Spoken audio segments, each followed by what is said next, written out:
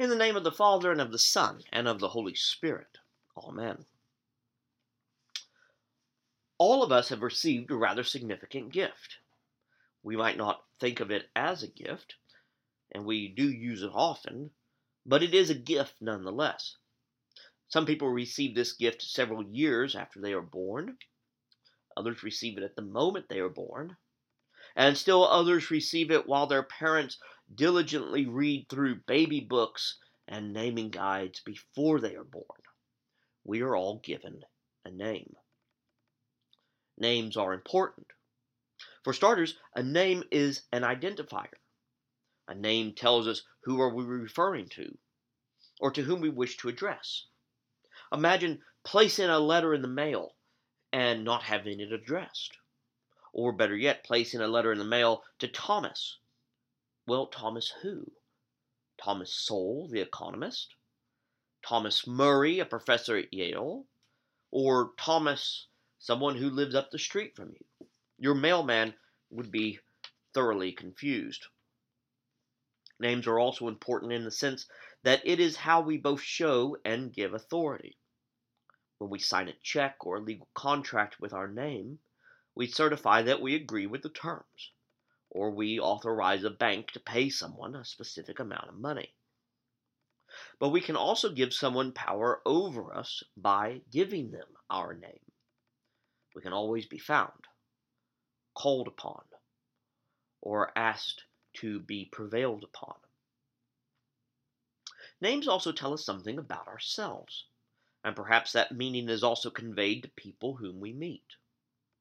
We know some of our last names, like Smith, probably derives from blacksmith, or a carpenter might indicate that someone up the family tree had been a woodworker or home builder. Others tell of location. My name, Blackburn, is both a town and a river in northern England, and we do know that my Blackburn family did indeed hail from that region until my great-great-grandfather left Huddersfield, England, and now settled in what is Berkeley, Texas. Today we celebrate the Feast of the Holy Name. This is the 8th day after Christmas, and according to Jewish custom, Jesus would have been given his name, as well as circumcised, both fulfilling the covenant given to Abraham by the Lord God. Joseph, who would be the one to tell the name to the rabbi, gives the name that the angel Gabriel had given Mary at the Annunciation.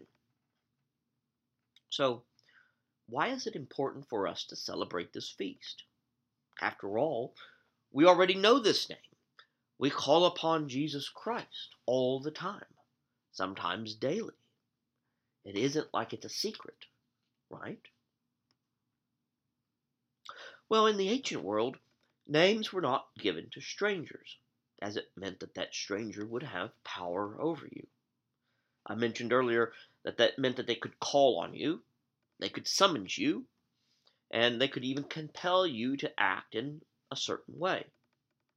The understanding of the name is so important to these early people that names were sometimes changed to reflect a new revelation about a person. Think about Abram to Abraham, or Jacob to Israel. Even our New Testament writer Saul to Paul. Jesus named Simon Cephas, or Peter. We translate this as rock, but sometimes I wonder if it's closer to rocky, as in someone of unstable faith. Moses encounters God in a burning bush.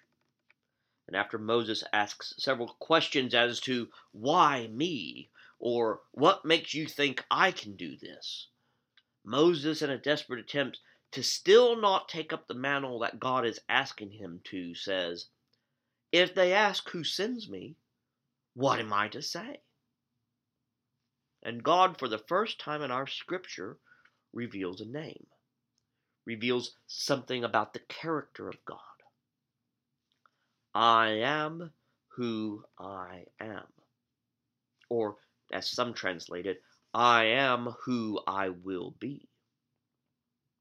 when God reveals to us is both his nature, by a name that is still shrouded in mystery, but also that God is a God of action. His name in Hebrew is a string of verbs, not a descriptive noun. God, or Yahweh, or even Adonai, is a God who acts in creation, acts on behalf of his people, acts, as the old hymn says, in mysterious ways, his wonders to perform.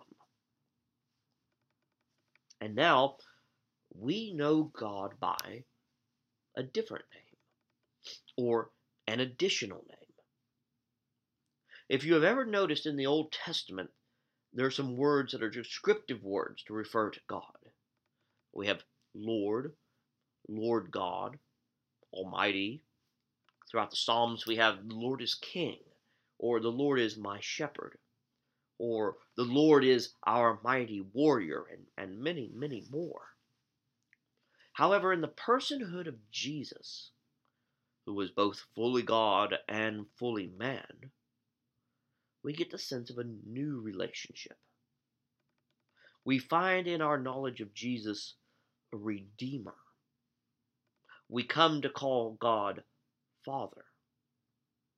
And we learn that the people of God are indeed the family of God. Jesus, God the Son,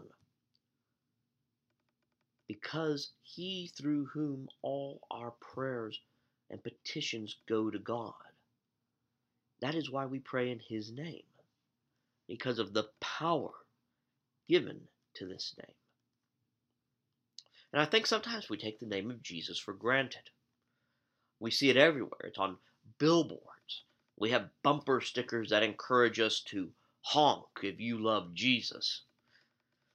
And sometimes I think we become embarrassed by the name, because maybe to our ears it sounds cheesy or mundane if we use it.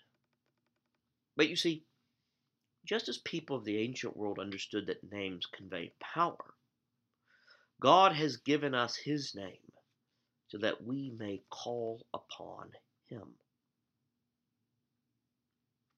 And through it, the name of Jesus, we have the courage to approach the throne of the heavenly grace, to ask for pardon and remission of our sins, to heal us and to restore us.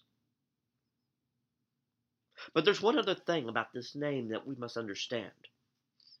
When we gather like we do on Sundays, or when we gather like we are tonight, few in number, we gather in his name, and Jesus is among us. When we gather, when we break bread at our Eucharist, when we fellowship with those in the church, we do all these things in Jesus' name. And by doing all things in the power and authority of that name, we can transform the world. It is only through his name that we who are ordinary people, who are small and weak in the eyes of the world, can go forth with courage and with grace. It is not the power that we give ourselves, it is the power of the name of God, of Jesus. As St. Paul wrote in Philippians, therefore God also highly exalted him and gave him the name that is above every name, so that at the name of Jesus every knee should bend in heaven and on earth and under the earth, and every tongue should confess that Jesus Christ is Lord. Caroline Maria Noel wrote a poem that we occasionally sing in the church. Many of you might recognize the hymn as At the Name of Jesus. What is our fourth stanza? She writes this: Name him. Christians, name him. with love strong as death, name with awe and wonder and with bated breath. He is God the Savior. He is Christ the Lord, ever to be worshipped, trusted, and adored.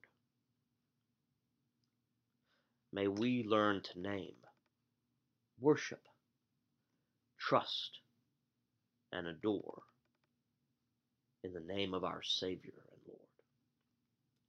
Amen.